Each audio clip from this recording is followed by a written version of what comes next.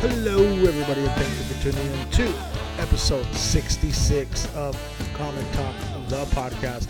My name is Jesse Rivera. Today is Monday, August the 17th. We're halfway through August, folks. How about that? Man, hey, today on the episode number 66 of Comic Talk, the podcast, we have the talented Ivy Cordova. Yes, I've wanted to talk to Ivy for a really long time. And we had something set up, we had something tentatively set up pre-COVID where we were going to try to do a live recording somewhere, but of course all of that fell apart when the whole world fell apart, really, right? And we're building it back up to be better, stronger, more compassionate in the near future. But for now, we're doing everything via Zoom, and I had a lovely chat a couple of days ago with Ivy Cordova over Zoom. And this one was really different because we spoke for a good 30 minutes before we even mentioned comedy. We right away started talking about nutrition, mental health, physical health, and just the struggles we have both overcome in the past, the successes we've both had recently, and the challenges that we have ahead of us, right? Because it's not just getting healthy mentally and physically is not just about like a fad diet or like going to the therapist once. It's about constantly recognizing where you're at, constantly understanding where you've been, and making adjustments and moving forward and not being stagnant, So we had a great conversation, and I'm really excited to share this episode with you. Like, I'm excited to share all of the episodes with you guys, but I'm really proud of this episode because, like I said, we spent most of the time not even talking about comedy, just talking about how much we love and care about ourselves so much that we're taking the next steps to be sure that we're going to be on this beautiful earth for as long as we possibly can and enjoy the time that we're here. So, without further ado, here is my conversation with comedian, mom, tech worker, just all around badass, Ivy Cordova. Please enjoy the conversation. Be good to one another. I'll see you. Peace. Ivy Cordova, how the hell are you? I am running around like a chicken with my head cut off. How's your morning? Not bad. I've been up about an hour and a half. I like to take my morning real slow and enjoy my coffee, and then but right now is usually the time I'm making breakfast. So I had my breakfast a little bit early because I didn't want to start feeling hungry and angsty during the interview. I didn't want to get hangry on you. Angry? No, I totally appreciate it. And I'm so sorry that I wasn't more respectful of your time. I really thought I'd have more time in between driving to Fremont and Hayward, because especially in COVID, traffic now is literally, it's non-existent. Yeah. But I didn't factor in the laptop that I had not being charged, because my personal laptop is what my son is using for school rather than the MacBook that my dad got him. So here we are. You're the second mom to mention the whole laptop situation with their son. Absolutely. In the last 24 hours that I've talked to, yeah. Who's the other one? My friend Dana was telling me that she had a work laptop, but she's in between jobs right now. So her son had been using her personal laptop, but now she needs that laptop back so that she can start applying for jobs. Oh, yeah. But she's pretty sure that the school would provide a book, but she hadn't looked into that because they didn't need to worry about that up until they thought we thought we had a laptop, and we have probably 4 different laptops in this house. I have a personal MacBook, which I'm on right now, a MacBook Air that my dad, it's so weird, how Filipinos, it's weird because I get on my parents all the time about keeping stuff, not that they're hoarders, but I feel like most immigrant parents have that mentality. Definitely. And so I get on them about keeping stuff, and of course the one thing that they have laying around is an extra MacBook. I was like, who does that? who has an extra fucking computer laying around? Like, that's some Filipino old people privilege. Like, I'd love to have an extra laptop running like around my house. The one that I actually have for Jacob, see how little this is? This is like so little. Not that I want to bounce it around, but it's like tiny. So I feel like it's more his size, but he's been using this one, which is a MacBook Pro. And you know what's weird? Like, I got this serviced maybe a month or so ago, and I was told that my laptop is actually considered, it's from 2013, so it's considered vintage. What? Right? I was like, it has a keyboard. Like, I don't have to plug any like additional external things into it to make it work. Fucking, we're obviously talking on Wi-Fi. Like, vintage, really? Like, you're putting it in the same category as rotary phones and phone booths. Like, yeah, and 20-year-old cars. Yeah, like a car's got to be 20 years old to be considered vintage. I think that's agreed. Yeah. So you already got up and worked out this morning. I did. So I took a few days off last week from, and I'm not like super hardcore about it. It's just more like this whole quarantine. I just, because of not lack of time, but it's just, I wanted to have something to do.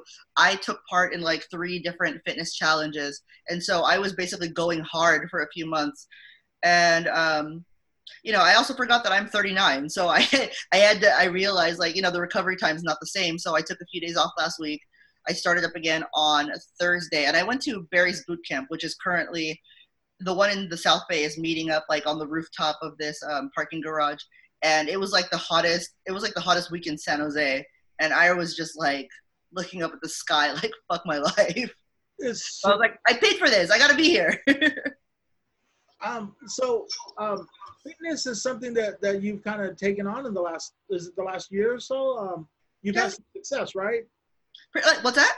You've had some success with your fitness in the last. Yeah. Like the last few years, actually, because this sort of goes back to when I was just getting out of my marriage. It was like, you know, kind of traumatic in some ways, and it was just more so taking a toll on my body. Like, I think emotionally, like, I felt fine, but like at that point, I had to go back on blood pressure medication. I'm pretty sure I was on like at least 3 to 4 different like depression medications, like that kind of stuff. And so I remember talking to my primary care, like, you know, I got to turn this around, especially since, you know, I used to work out more. Like before, you know, like before I got married, a couple years after my son was born, so around the 2010 mark, I was actually running. I was doing like half marathons and, you know, 5Ks and 10Ks and things like that. And so fitness was always a part of my life that way. And the fact that I abandoned it for like some 5 or 6 years, it really kind of took a toll on me, you know, because at that point I hadn't figured out how to balance, like, you know, personal life, home time, exercise, and things like that. And so when I got out of my marriage, I was just like, okay, I got to get myself back in shape, like physically, mentally, whatever, because, you know, I'm getting to the point where I want to be around for my son's milestones. You know what I mean? I don't want to be that stereotypical exhausted mom wearing stretch pants all the time and drinking wine and, you know, joking about how awful parenthood. Like, I just didn't want to do that. You know, like, I was just like, you know, I feel like my son deserves better, especially since he's like an active kind of like track and field kind of kid. So the last few years, I just started incorporating more of this stuff back into my life. And then finally I got some consistency with my current job when one of the gyms I go to now, I discovered it through ClassPass, and it was across the street. It was like across the street practically from where I work in downtown San Francisco, which is Barry's Boot Camp. Because the other gym that I was working at were these guys, and I still work out with them. That's actually where I came back from today. These guys that I've known them since before my son was born. And the reason I enjoy working out with them the most probably is because, we've all become good friends over the years, but also I feel like they have some credibility because in high school, they all used to be fat. So, okay. Which made more sense to me, especially like with my up and down struggles, because I don't need some fucking like 98 Lululemon wearing blonde bitch to tell me about nutrition. Like, it's clear that I need some help, but I want to take it from somebody that knows where I'm coming from. You know? Knows the struggle. Yeah, exactly. Yeah. It just some parts of the fitness community don't make sense to me. So, you know, I've searched for like the help with people that I feel like know where I'm coming from with this and kind of get why it's a struggle in the first place. Yeah, and I really like that I picked up that you said that you felt that you were struggling like physically and mentally. So did you take on both of those at the same time, or did you kind of like work on your mental first and then get to your physical? Was So it? for me, like I've been in psychotherapy for about 10 years. Like I always I utilized back when I was an undergrad. I utilized our college's mental health services pretty often. And then I've always been aware that there was something. I never could figure out what, because it's sort of stigmatized in Asian American and Filipino culture to really like get in the nitty gritty about mental health. Well, maybe not the way it is now, because I think now people are more open to having a dialogue about it. But back when I was in my 20s, when I was in my teens, it's not like my parents didn't care. It was just more like suck it up. Like it wasn't really talked about.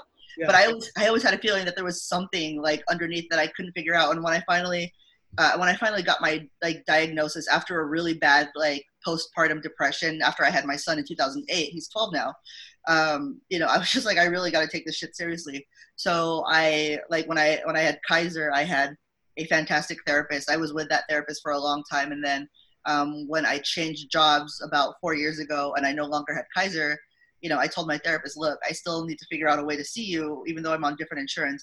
So now I'm one of his private practice patients, which is a little bit, it's like $130 an hour. But, I think for, on the upside, especially in the last couple of years, I've had to see him less and less frequently as I've gotten more control over like my life and like my mental state and things like that. And to be honest with you, I think fitness was a huge part of that, because, I didn't even really think about, man, like I gotta lose weight. It's just more like I gotta be in a better place physically, like as far as like being able to keep up.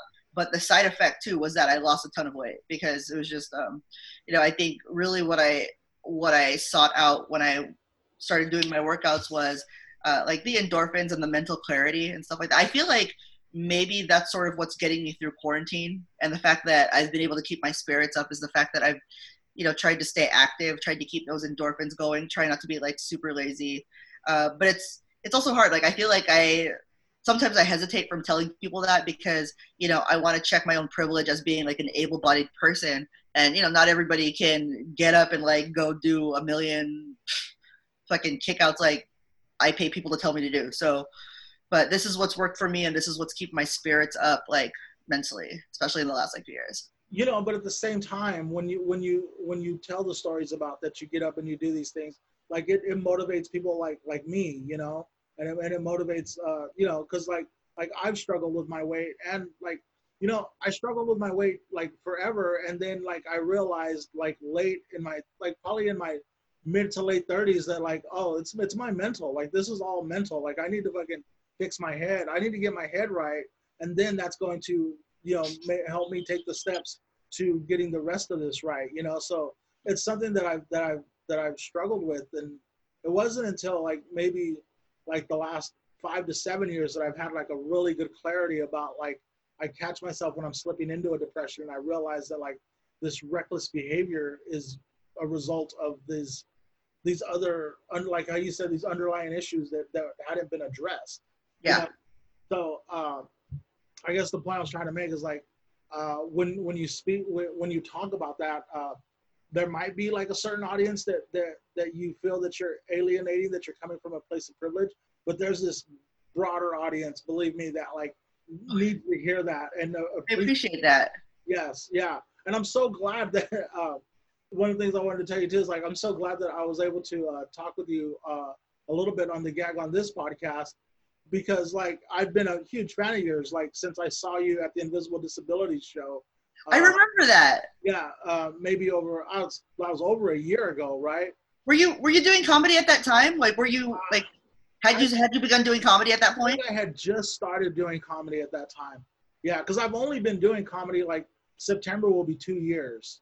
Congrats. Yeah, thanks. That I've been doing comedy, and since like the first 2 or 3 months that I was doing comedy, and when I'd come off stage, I would be just like exhausted. Like even like a 5-minute set, like I would start getting worried, like I'd start to get tired. And then like I started getting to the point where like people were asking me to do like 7 minutes and 10 minutes and 12 minutes and 15 minutes. And I was like, shit, I don't know if I can stand up that long, Yeah. And, or if I can, I can't be, because like one of the reasons I quit doing improv was like I couldn't get physical enough to keep up with the rest of the team. Improv is demanding like that. Were you doing it at the Comedy Spot? Yeah, yeah, at Nice. the Comedy Spot. Yeah. That's a nice place. Oh yeah, it's great. And so September 2018 is when I started doing comedy, and then like December 2018, I was like, all right, I'm gonna do.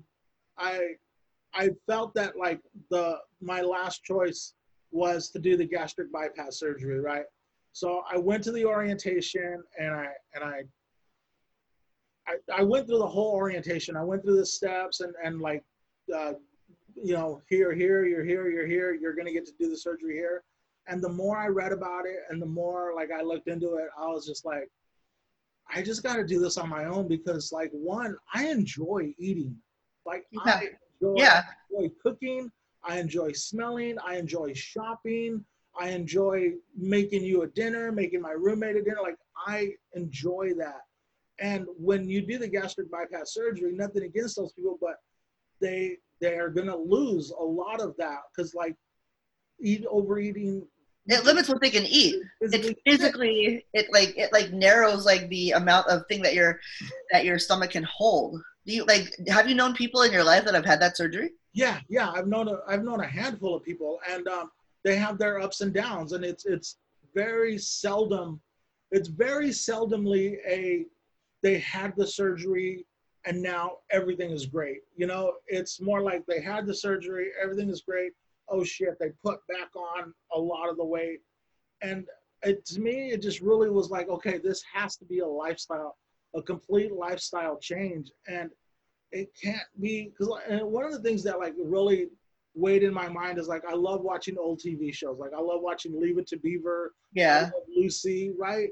Yeah. The late night, like old school Nick at Night Sunday shows kind of thing. And then like two things struck me is like, one, all of those people were in great shape. Like you never see fat people in the old TV shows. No. And two, those people never spent an hour and a half of their day going to and from the gym. It was just like a more active lifestyle. Yeah, it was different back then. Like I think people, especially in certain communities, people would like walk to the market. Like it wasn't so get in your car, everything's so far apart and spread out. Like like what it's like living in like LA and SAC. You have to drive at least 20 minutes to get somewhere, kind of thing. I think you're right. The lifestyle was just very, very different, and I'm sure also portions weren't as huge as they are now. Yeah, and that's what. So okay, so that's something like the portions. So I recently went on like a really good run where like I've been losing weight and I hit this really good milestone that I've been wanting to hit. I'll tell you about it. Like, when I started comedy, I weighed like 470 pounds, right? When I started the gastric bypass surgery stuff, I was like, okay, I changed my diet. When I decided I don't want to do the surgery, I was like, I'm just going to change my diet, change my lifestyle. And then like a month and a half ago, I finally hit, like I got off the scale one morning and I was 399 pounds. Like for the first time, like in 20 years, I was under 400 pounds. Damn, that's awesome. Yeah. And it just fucking like, so then I relaxed a little bit, right? I let up a little bit.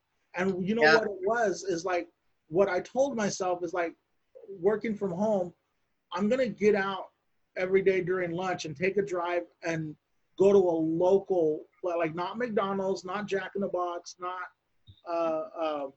the chicken. Not fast food. Yeah.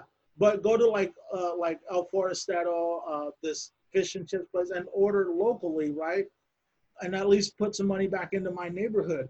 But yes, even with that, like for the three or so weeks after that, like I just kept yo-yoing between like 399, 397, 401, 39, and because the portions because even though it's not processed, even though it's not frozen, what they're serving you is still a big portion, and it's ginormous, especially in America. Like I before, obviously prior to Corona, I traveled a lot for my job, and also just in general, because most of the people in my family, like they live like far away. So it's like if we don't travel, we don't see them.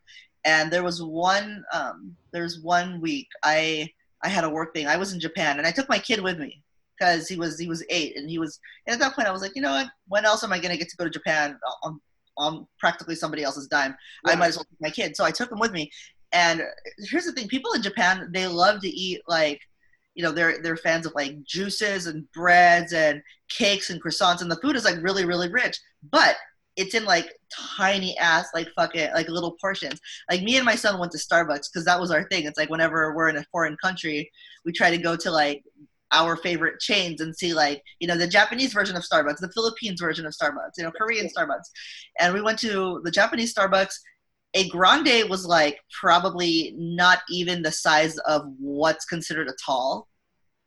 It was like the smaller. It was like their medium was like our tiny. It's just like, or maybe the other way around. They had a tiny size that would have been like our medium. Wow. Yeah, like the portions were much much smaller. Like I think there was also one place that had like, I think, was it a curry bun? And I love curry buns. I love anything with curry in it. It's just, that's my shit. But it was like more the size of a small. You ever had those like King Hawaiian rolls, the sweet roll? Oh my gosh, yes. Yeah. Not lately, but yes. Right. No, I love those rolls, by the way. Like, just so good. Anyway, the bun was like that size, and if I had the same thing in America, I guarantee you that bitch would have been the size of my fist. Well, in America, that would be part of your appetizers. Yeah. Like I can't. Sometimes, even as an American, I still can't believe that when you go to Red Lobster, that you just get those biscuits. Like, really? Like, that's part of it? Like, really?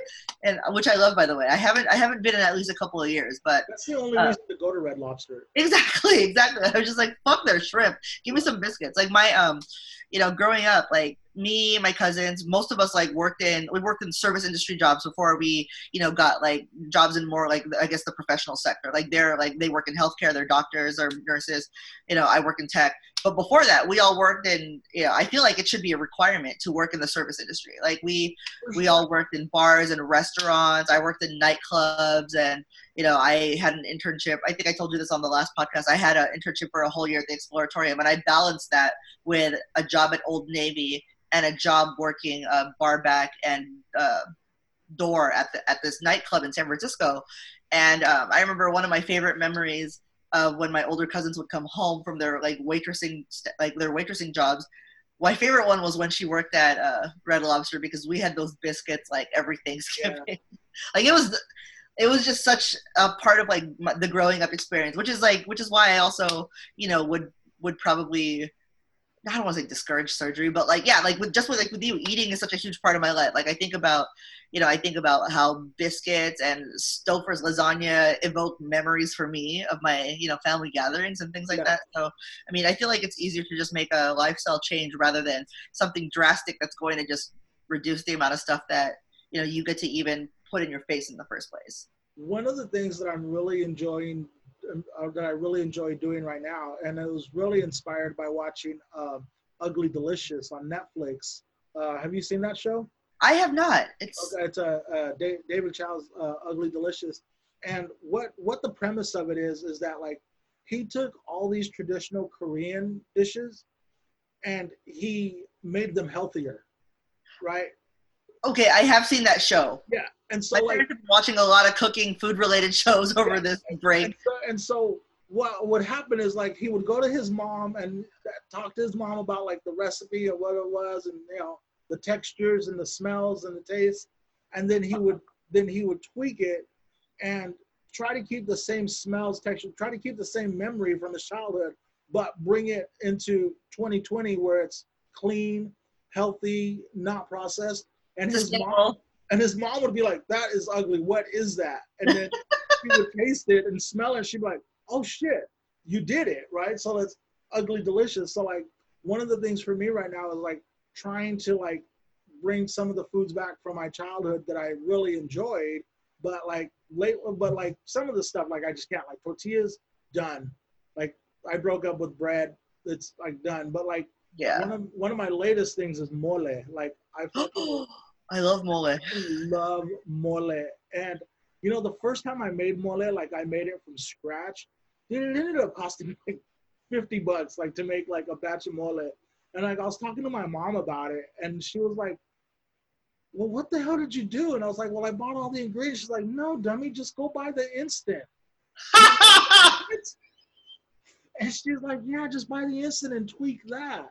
Yeah. And I was like, fuck. So you really busted your own ass for the classic, though. You know what I mean? That's dedication. Yeah. And then, but now I learned how to just make the instant, and I'm fucking putting mole on everything. I'm getting on my sister's last nerves because, like, I have like a text group with my sisters and a couple of my nephews and nieces, and we're all trying to help each other stay on track with our eating. So we share our meals, and they're like, I'm afraid to look, Jesse, because what the fuck did you put mole on today? And like, I'm putting it on my breakfast omelets. Like, I'm making omelets. Like, I'm making mole with eggs and vegetables. I'm making omelets with bell peppers, mushrooms, onions, cheese, and then spreading mole on top of it. Yum. And they're like, amazing. They're like, that's gross, and I'm like, that's ugly delicious. Like, I try to like tell them like, this is what I'm doing, and like they kind of get it, but they still like look at it like, I don't know, you know. But one of the things I'm trying to circle back to you about is that like, so when I fucked up and started eating out, I knew I needed to change it up, and I needed to figure out like what I was gonna do for lunch, because like my breakfasts are good, like I'm not fucking up on breakfast. My dinners are good, I'm not fucking up on dinner. But where I was messing up was lunch. That's when I put the call out on Facebook for people to share with me what was their favorite thing from Trader Joe's. I remember that conversation. Yeah. Because Trader Joe's is so clutch, dude. Like, some of their stuff is so easy. And I had never fucked with the jasmine rice. And like, it's so good. It's so easy. It's like 3 minutes. I cannot believe like this life hack was just something I was walking by every day at Trader Joe's, and like, dude, that has saved me the last 2 weeks. I've had rice probably maybe every day, at least every other day. Wow.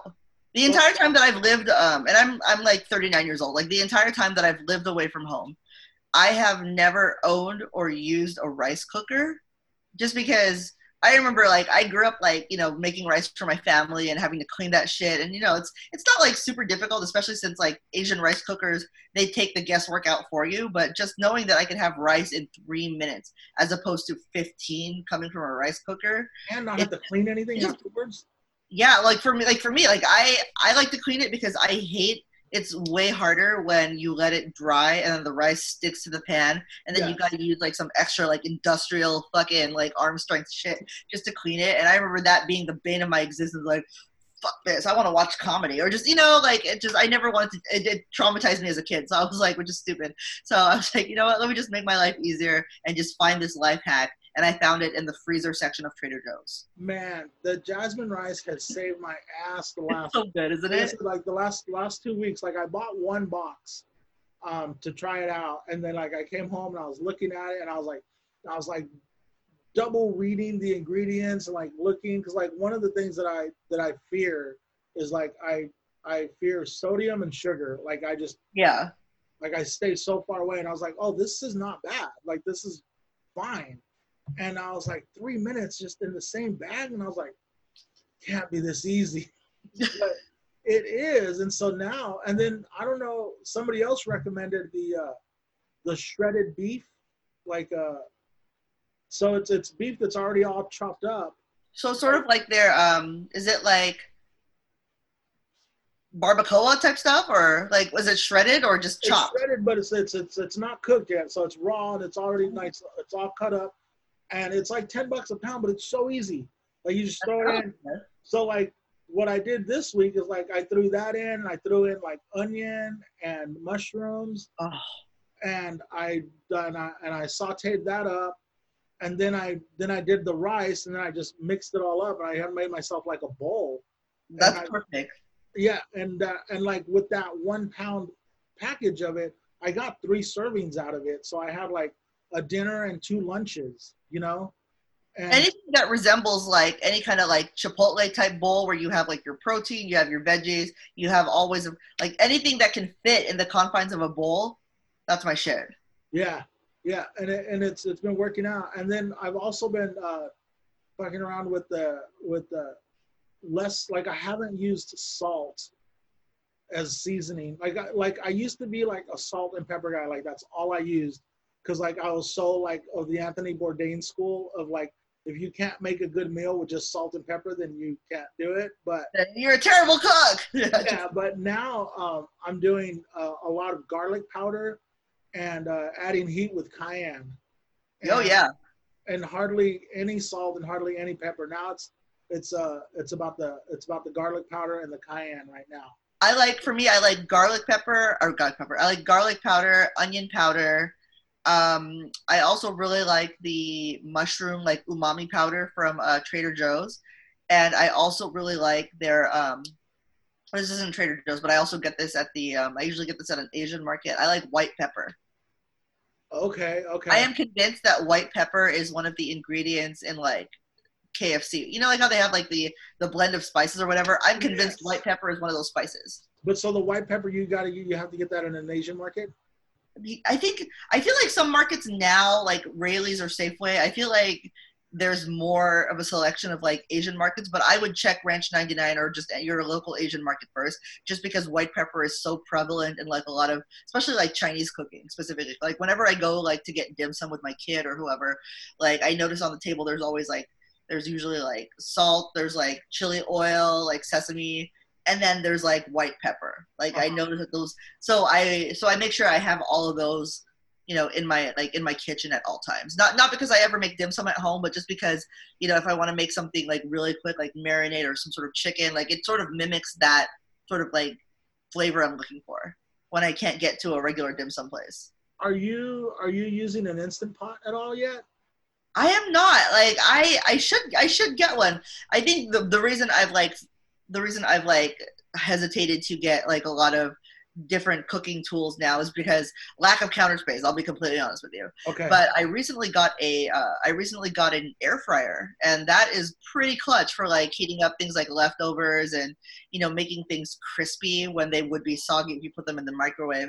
And it also doesn't take the same amount of time as if you put it in like in one of those like convector, like those toaster ovens. The Uh-huh. air fryer does it so much quicker. So are But in you pot, I've heard good things because my sister has one. you're using an air fryer, uh, not a microwave to reheat stuff? Yeah, that's Yeah, my hack.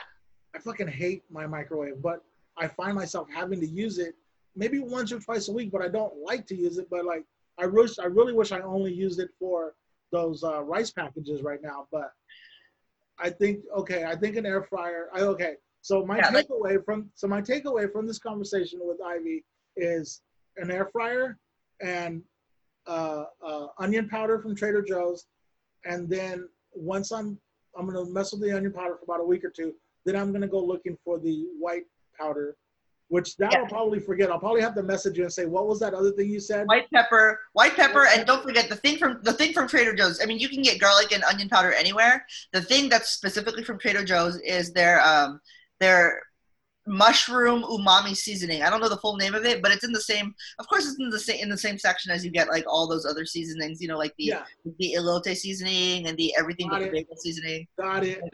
You know, like just all that shit is there. Like Yeah. there's so much Trader Joe's in my cabinet right now. I'm not even ashamed to admit it. Like No, it's I go to Trader Joe's probably 5 times a week. yeah, same. I'm probably gonna go get coffee and go after this. Like my routine, especially since me and my son are pretty much the only people that leave the house because I'm quarantined with my parents. I told you this at I think the previous podcast that we worked on together, Okay. and yeah, they were supposed to leave in March, and they obviously, you know, cannot leave because, you know, if they go back to the Philippines, they'll be quarantined for 2 weeks in some bullshit hotel that may or may not be as nice as their nice upscale condo. So they've just been here ever since. And so because they're considered a risk group, and you know, my parents are actually really, really healthy. Like my dad works out in the backyard, like with me when I'm doing workouts. He's there working out right next to me. So, but that being said, they're still like almost 70, and so it's just safer for me to be able to go out. So as a result, like I was like, this is how DoorDashers feel. Like shit, I'm driving everywhere. Like I remember, I think there was one day where I went to Trader Joe's like 3 times, and then they sent me to I think they sent me to Whole Foods for something that was like completely obscure to me. Like I had to look it up, and I know my food, so the fact that I didn't know what this was, I was like, okay, I'm gonna ask somebody that knows what they're talking about. And Mhm. then in that same week, I had a gig for an actual live show in Santa Rosa I was like, I was like, my car has gone through so many fucking tanks of gas. I was like, I'm so tired. But this is what happens when you're the only person that really kind of like drives and goes out places. You know what? We haven't talked about comedy at all, which I don't mind, which is great. Yeah. But when we were on Gag on this, you had a lot of really nice things to say about doing comedy in Bakersfield. Well, I think maybe particularly the show that you were doing in Bakersfield. And I was saving this for our podcast because in the back of my mind, I always knew I was going to have you on my podcast eventually. Yeah. I grew up in Bakersfield.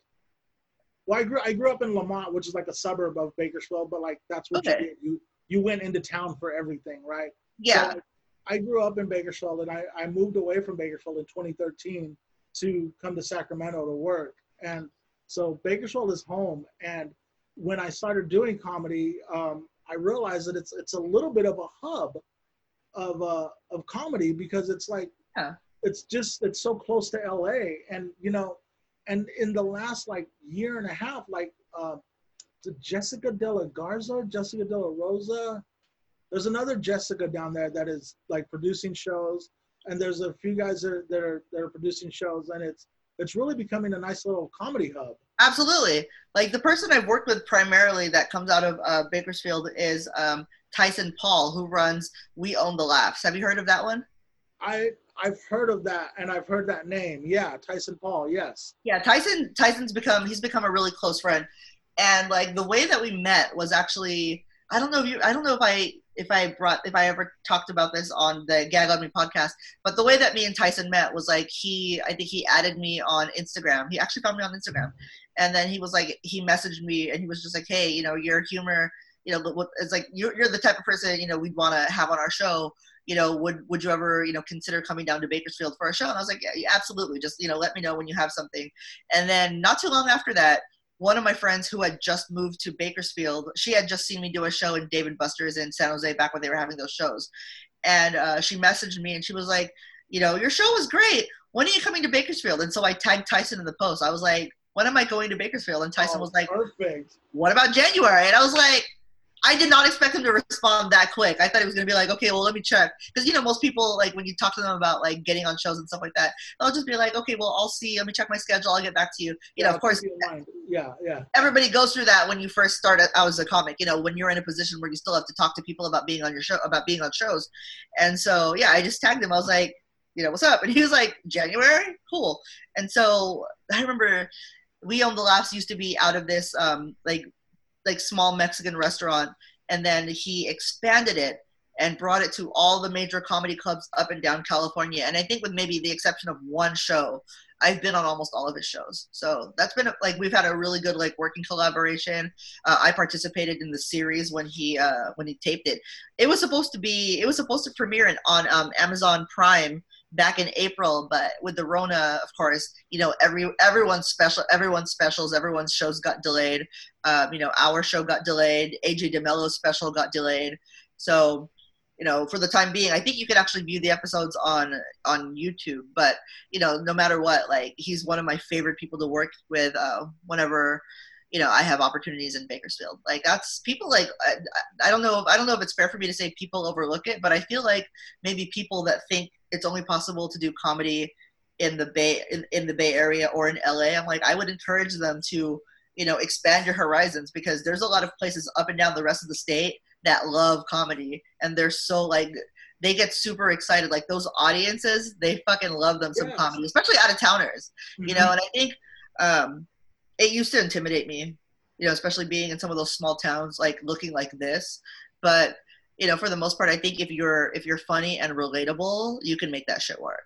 Yeah, definitely. And like you said, it's a town that is always gets a bad rap. Like in the 70s and 80s, Johnny Carson used to pick on Bakersfield all the time, like constantly in his monologue. And but it is still a great town, and it is a very, very diverse town. Yeah, it is. Yeah. So I was really happy to hear you saying so many great things about Bakersfield, and I was like, I'm going to save this for my podcast. Absolutely. Like so many people, like one of my favorite, my very close friends. I don't know if you've ever worked with Gene Yee. No. She's from, so she, I met her in the Bay Area, but I think she actually grew up in Bakersfield. Really? So like her trajectory was like Bakersfield to I think the Bay Area. She went to Stanford for college like years ago. She's like maybe a year older than me, so we're like the same demographic. And then she found comedy a few years ago, and we finally met. And I had no idea. Like I thought she'd grown up in the Bay like me, and no, she was like, no, I grew up in Bakersfield. I was like, wow. Yeah, So we can adapt easily. yeah, yeah, exactly. Like I always feel like when people talk about places like Bakersfield, I feel like that's sort of the same stuff that maybe people say about Hayward, and I have had only the most fantastic experience growing up in Hayward. So You know, the thing is that like I hear the things about Hayward, right, that you say, but yeah, everyone that I've ever met from Hayward is exactly as down to earth and genuine as you are. You know? oh, thank you. Like Yeah. I've loved like whenever like when it used to, I never used to mention Hayward before because nobody like hardly anyone I felt knew where it was. But like in the last 3 years that I've been like working as a comic and going to more places outside of the Bay Area, whenever somebody introduces me as coming from San Francisco, I'm like, first of all, I'm not from no fucking San Francisco. With all due respect, like I'm from fucking Hayward. Like I grew up in Hayward. That's where I lived. That's where that was the first place we lived when we first moved to California. That's where I live now. It's always going to be a part of me, no matter where I go. Like I am not from, with all due respect to San Francisco, people from SF are really proud of being from SF. Good for them. Like I'm also really proud of being from Hayward. Yeah.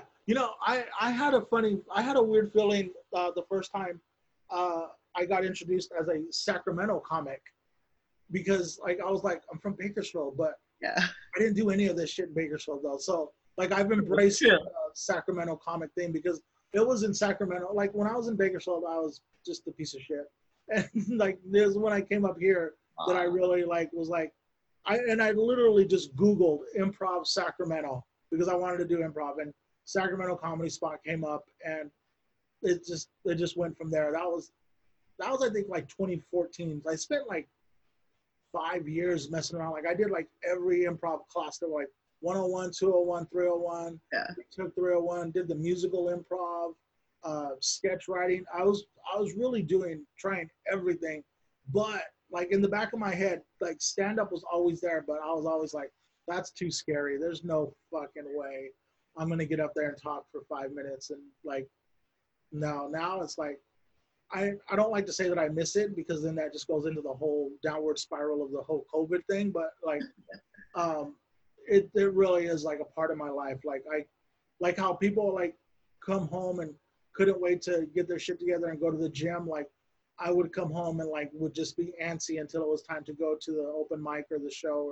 or, more times than not, it was an open mic, but the shows were finally started to pick up. Like I had just done like in the week that everything got shut down, like I had done Chico for the first time. I did Sacramento Punchline for like the third time. And the following week I was going to do SF Punch with Invisible Disabilities. Oh man, that would have been an amazing show. And like Coral Best was going to be on it. That's my girl. Yeah. Oh yeah. Coral's amazing. Coral's one of the girls that when I saw her, because like when I first started doing comedy, like I was like, I don't want to talk about being fat. Like I don't want to like be the subject of my own jokes, right? Right. But like when two things, Theo Morgan would always tell me, like he was really super cool. He'd always talk to me at open mics, and he would say, Jesse, I'm not telling you to go up there and do fat jokes, but when you go up there, you need to address the first thing that the crowd notices about you, right? And he would say it in the nicest, most polite way of like, you're dancing around it and you really can't avoid it. It was like what he was telling me, And then when I saw Coral Best at the Invisible Disabilities show, I was like, if she could talk about this, then I could talk about this, Yeah. And I could find it. I could find my angle, and I told myself, and if I can't find my angle and make this funny, then what I'm doing isn't right. Like this isn't for me then, and that really inspired me to tackle my own demons and while I was standing up on stage because she's brave enough to do it. Like, I should be able to be brave enough to do it.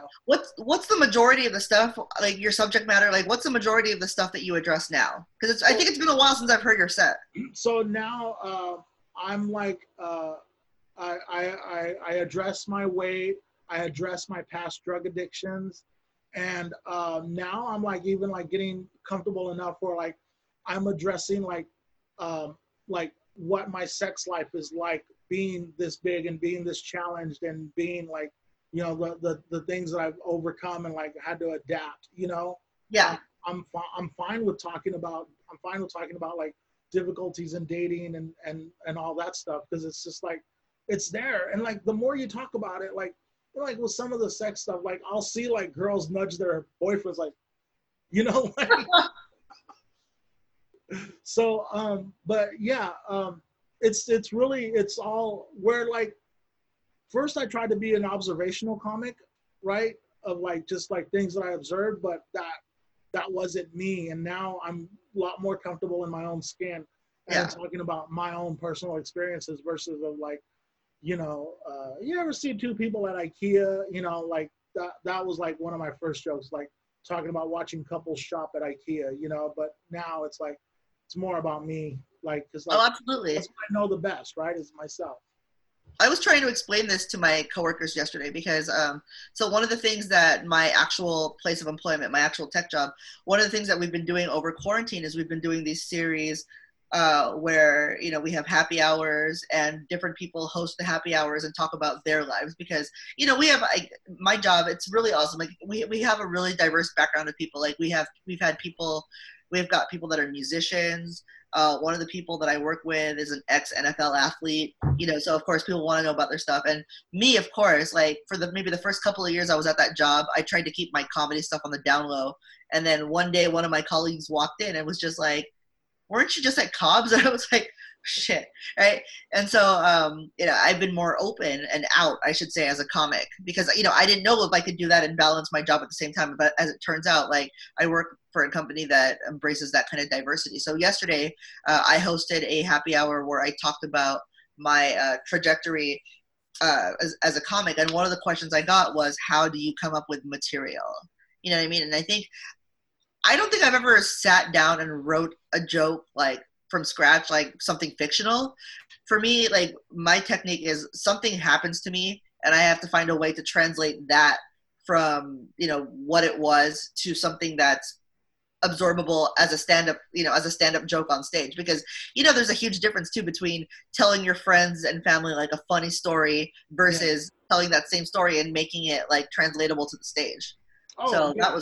That's where like in the beginning I thought, oh, this is gonna be easy because I've been the life of the party for 20 years. Like, sure, yeah, transition is gonna be easy, but like you're not telling a story in front of your 10 best friends, you know. So that changed real. Like that was a real quick reality check. The first time that they didn't laugh, I was like, wait, this is gold. Why did you guys laugh more? That audience sucked, you know. Right. No, I get it. Like I think that's a mistake. It's like it's an understandable rookie mistake, especially since there's a lot of people that, you know, they're funny in conversation, but the challenge is, are you able to make that translate to the stage? Like people that don't know you from the next person. And that was my thing. It's like when I first came back to comedy from years of like being gone, because I started in 2006. In 2000, I think 2008, 2009, I completely ate shit at the show and quit for like 8 years. And then I came back in like 2016, 2017 ish. One of the things that I discovered, sorry, I completely lost my train of thought, but it was related to like writing jokes. Fuck, I completely just lost my own train of thought. But you've never been the type of person to sit down and write a joke like from A to B to C. That. Oh, you know what? Here's the thing. Like it's so when I came back to comedy, thank you. I remember where I was going with this. When I came back to comedy, I knew already that I could make my family and friends laugh. It was just more like, could I make strangers laugh? People that don't know me from another person. And so when I decided to come back to comedy, I started doing comedy first in LA where I knew nobody. And then I finally had the nerve, like, because I was in LA a lot for work at the time. Okay. And so, you know, at night I would have nothing to do. So I would go to Mike's. There was one point where I spent like 3 weeks in LA for, it was like some work related stuff. So during that time I took a intensive at UCB, which is where I took improv. And and then at night I would do like I would either watch the other shows like the Herald shows, or I would go and just watch open mics and not participate. I would just watch other people to see what it was like, or I'd go to like the Comedy Store and see who was performing and see if there was anybody from my class that wanted to come with me.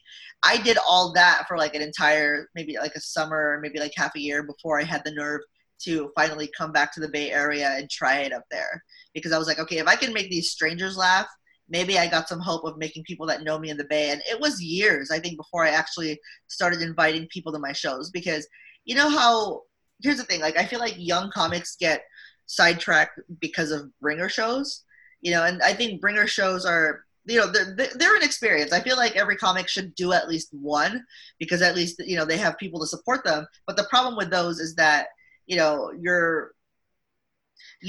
feel like you don't get to really grow, because of course the people around you are going to be super supportive. They're going to be like, yeah, that's my girl. But, you don't really get a critical eye, as opposed to you're doing this in front of strangers. Yeah. It's not genuine, right? Like, no, exactly. You didn't have to, because like I'm sure you've had a set where like it didn't start out good, but then you fucking fought and you won them back, right? Like that would never happen in a bringer show, right? Yeah, no, they'll yell for you regardless of whether you're eating shit or not. Yeah. Another thing with another thing that could go wrong with the bringer show is that like your friends think that they're part of the show, right? Oh, I hate that. Like it's just, I mean, thank God, my friends. I've been fortunate, because I feel like my friends, they know me, and so they know better than do that shit to me. But like I see that shit happening to like other people. Their friends get super comfortable, especially if their friends get super drunk, and then they feel like they're doing a back and forth with the audience, and I'm like, this is not what I wanted. That's another thing about bringer shows, like you say, if they get super drunk, is like you're getting like 20, 30 people at a comedy show that don't normally go to comedy shows. Yeah, they don't know how to act. They don't know the etiquette. They don't know how to shut up. And they think, they're mistaking crowd work for an actual conversation. It's like, no, motherfucker, this person doesn't actually want to know your opinion or have a conversation with you. This is part of the show. Like, just shh. Yeah, man. It's been a great first 2 years of comedy for me, even with this downtime, and then getting the podcast back up on its feet, and then pushing it over to YouTube, and forcing me to grow, because like I was stagnant from like March till about mid-July. Like I wasn't doing anything, like, really? Yeah. I used to record the podcast in my living room. Like I took down all of the recording equipment, and it was kind of depressing for a while. Then I focused on the weight loss, but then I think when I hit that, when I knew I was going to hit that milestone of breaking the 400 barrier, like I started just like, oh, I'm fucking on, this is where I want to be. It inspired me to get the podcast back up, watching Gag on This take it to where they were posting it on YouTube. Like they never stopped, Yeah. And I really admired them for that. And then I saw other podcasts popping back up, and I was like, all right, I gotta get my shit back going again. And and here we are, and it's been great having coffee with you this morning. And fantastic. Yeah, and before we go, I'm gonna wrap it up soon, but I want to plug. I have your so over here I have your Facebook, your webpage, and your Instagram up on my other monitor. Nice. And you've got August 11th, Sally Tomatoes. That was earlier. That was the show I was referring to earlier this week. Okay, yeah. So next week you've got August 21st, Benicia Mom's group comedy night on Zoom at 7 p.m. August 27th, you've got Valerie Vernell and Friends Comedy Show. Dude, you have set, in my eyes, you have set the standard for fucking just taking on the Zoom era of comedy. Like, you just jumped in. Did you hesitate at all? No, and the reason why is because, like, look, I know it's not ideal.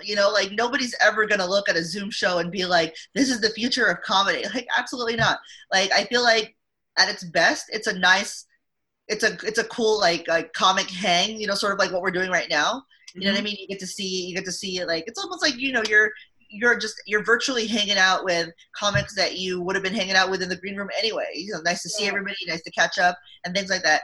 At its worst, maybe it's like four other people and you're all just trying to make each other laugh. And, either way, like, I feel like it's worth a shot because there's people that are just like, I don't want to do Zoom shows. Like, we know that it's no substitute for the real thing, but I feel like there's also some advantages to it. I've been working with people that are in New York, in Canada, in LA, people for whom, I probably would have crossed paths with them at some point, but it's just like, it would have also probably required like things like logistical things like traveling and, making sure someone can watch my kid, making sure it doesn't conflict with any of my work shit, all that. Yeah. And so like I've looked, I try to have a positive attitude towards it because, live comedy, even though venues they're starting to adapt and adjust as they should, given that this is like sort of our new normal, there's just so many opportunities out there to even just get to know other people and, see other people and get your name out there. Yeah. I think one of the fun things that I did was when I got connected with the Crazy Woke Asians folks. Like, I'd been trying to get on that live show for years. And, now when the world stops burning, maybe because I've done, their festival and because I've done their, Asians for Black Lives, like those are really important shows, hopefully I've got some contacts that I can refer to and things like that. It's just been really cool. I know there's some people that are like anti-Zoom because they feel like it's not the same rush as like being a live audience. But, for those of us that can't afford to put our family members at risk, this is the next best thing. And I'm like, I'm just going to lean into it with all my heart. And, hopefully some good comes of it. And, I think it has because, there's been people that have actually enjoyed being able to see Zoom shows, people that normally would be like, man, I've got 2 kids. I don't think I have time for this. But you know what? Now you can settle in with a glass of wine and hear me talk about dicks in your own living room. Like I was there. I've been on a couple of Zoom shows and it's really funny to just see people like kicking back, like, and you get to see like how different people like do their interneting. Like some people are at their desk, some people are like laying in bed, like looking at a phone and like, it's just, I don't know. And I think most importantly, you really put a lot of emphasis on this. We're networking and we're flexing the muscle of like just making people laugh instantly. I know what you mean. We need more coffee, Jesse. Yeah, we're both making of us laugh on the spot. But Ivy, I appreciate the hell out of you, and I'm glad we finally got to sit down and have this conversation. And I'm pretty sure we're gonna do shows together in the future. Like, yes, please. Yeah. Yes, please. I mean, I'm always down to roll the sack. I always tell people. Sacramento is like one of my favorite places to perform comedy. We had started, so my improv team, we had started doing like shows at Luna's. So behind me is a poster. Behind me is a poster from our December show at Luna's where we had Emma Haney, Emily Peterson, and Janae Levering. And then like in February in March, the last time we were at Luna's, we had Tina San Lucas, Johnny Taylor, Alicia Davis. All solid folks. We were supposed to be at Luna's in June, and we wanted to do a LGBT themed show. And we were gonna, there was a handful, I hadn't booked anybody yet, but we had just like, right before everything got shut down, I had just emailed Art and said, okay, we want this date. And as soon as because he gave me like a choice of 3 dates. You could have one of these 3 dates. And we had just emailed Art, said we want this date. And Emily and I were just starting to toss comics names up in the air as to like who we thought we could get and who we wanted to headline. But that never got to happen. But we're definitely going to want to do shows at Luna's again. And of course. Yeah. So we're going to work together. I know we will. And I'm so glad we're pals now because yay! I spent a lot of time like I pay attention to like everybody, and I'm sure you do too. Like always. Like, talking and you see who's grinding. I try. Like I really try. Like it's and I moderate the the Bay Area Comedy Network. I'm one of those people that moderates it. We didn't talk about that. Yeah. Yeah, and so for me, like it feels like almost like pretentious whenever I hear a comic from the Bay Area say like, and I talk about like another comic that's not from the Bay Area, and they're just like, I don't know who that is. Like for me, Like really, like you're in that little bubble that you don't take the time to know other people and other scenes. And you know what I mean? For me, like it's important to know who other people are and what the other scenes are like elsewhere, because I don't want to ever be pigeonholed as like a Bay Area comic that only knows what it's like to work within the confines of like that thing. Like I like to expand. I like to, like I said, network. I like to get to know people. I want to have pals up and down the state. So, you know, like I want us all to like, we all need each other. You know what I mean? Like we all need to like work together, help each other out, because we ultimately all want the same thing here. Yeah. And I feel like, you know, the more pleasant people are about it and the more people look at it as, you know, like networking versus competition, you know, I think that makes it more pleasant for everybody. Like I don't ever want to be in a green room situation and, you know, not feel like I'm welcome there, or people feel like they're not welcome when they're around me. Like I don't ever want to give people that impression. Yeah, I don't ever want to have that outsider feeling, right? Yeah. Which is why I value so much when people actually want to like connect on a more personal level and actually talk to you like a regular human being. Yeah, and that's absolutely what we did today. I think we accomplished that. And, Thank you for having me. Yeah, no, thanks for coming on a Saturday morning, and I'll get this up probably tomorrow. The YouTube will go up tomorrow night. The YouTube will go up tomorrow night, and the audio will go up Monday. So keep me posted. We'll connect soon. Posted, and I will tag you and all that fun stuff. And thanks for stopping by. Thanks for having me, Jesse. I'll talk to you soon. It's so weird to like not shake your hand or like. I know, like fist bump, like hey. Fist bump, yeah. All right. But, take care, and I'll see you around. And we'll keep trading Trader Joe recipes. Absolutely, we'll chat soon. Like, well, enjoy the rest of your weekend, and I'll catch up with you soon. Nicole Eigenberg said to tell you hi. I love Nicole. Is she feeling better? Oh yeah. We're right. We're hosting a. We're gonna be on a Netflix party at 11 o'clock, and we're watching The Twilight Zone. That's gonna be fun. Well, tell her I said hi, and you guys have an awesome time. Okay. All right. Take care, Ivy. I'll see you around. Take it easy, Jesse. Thank you.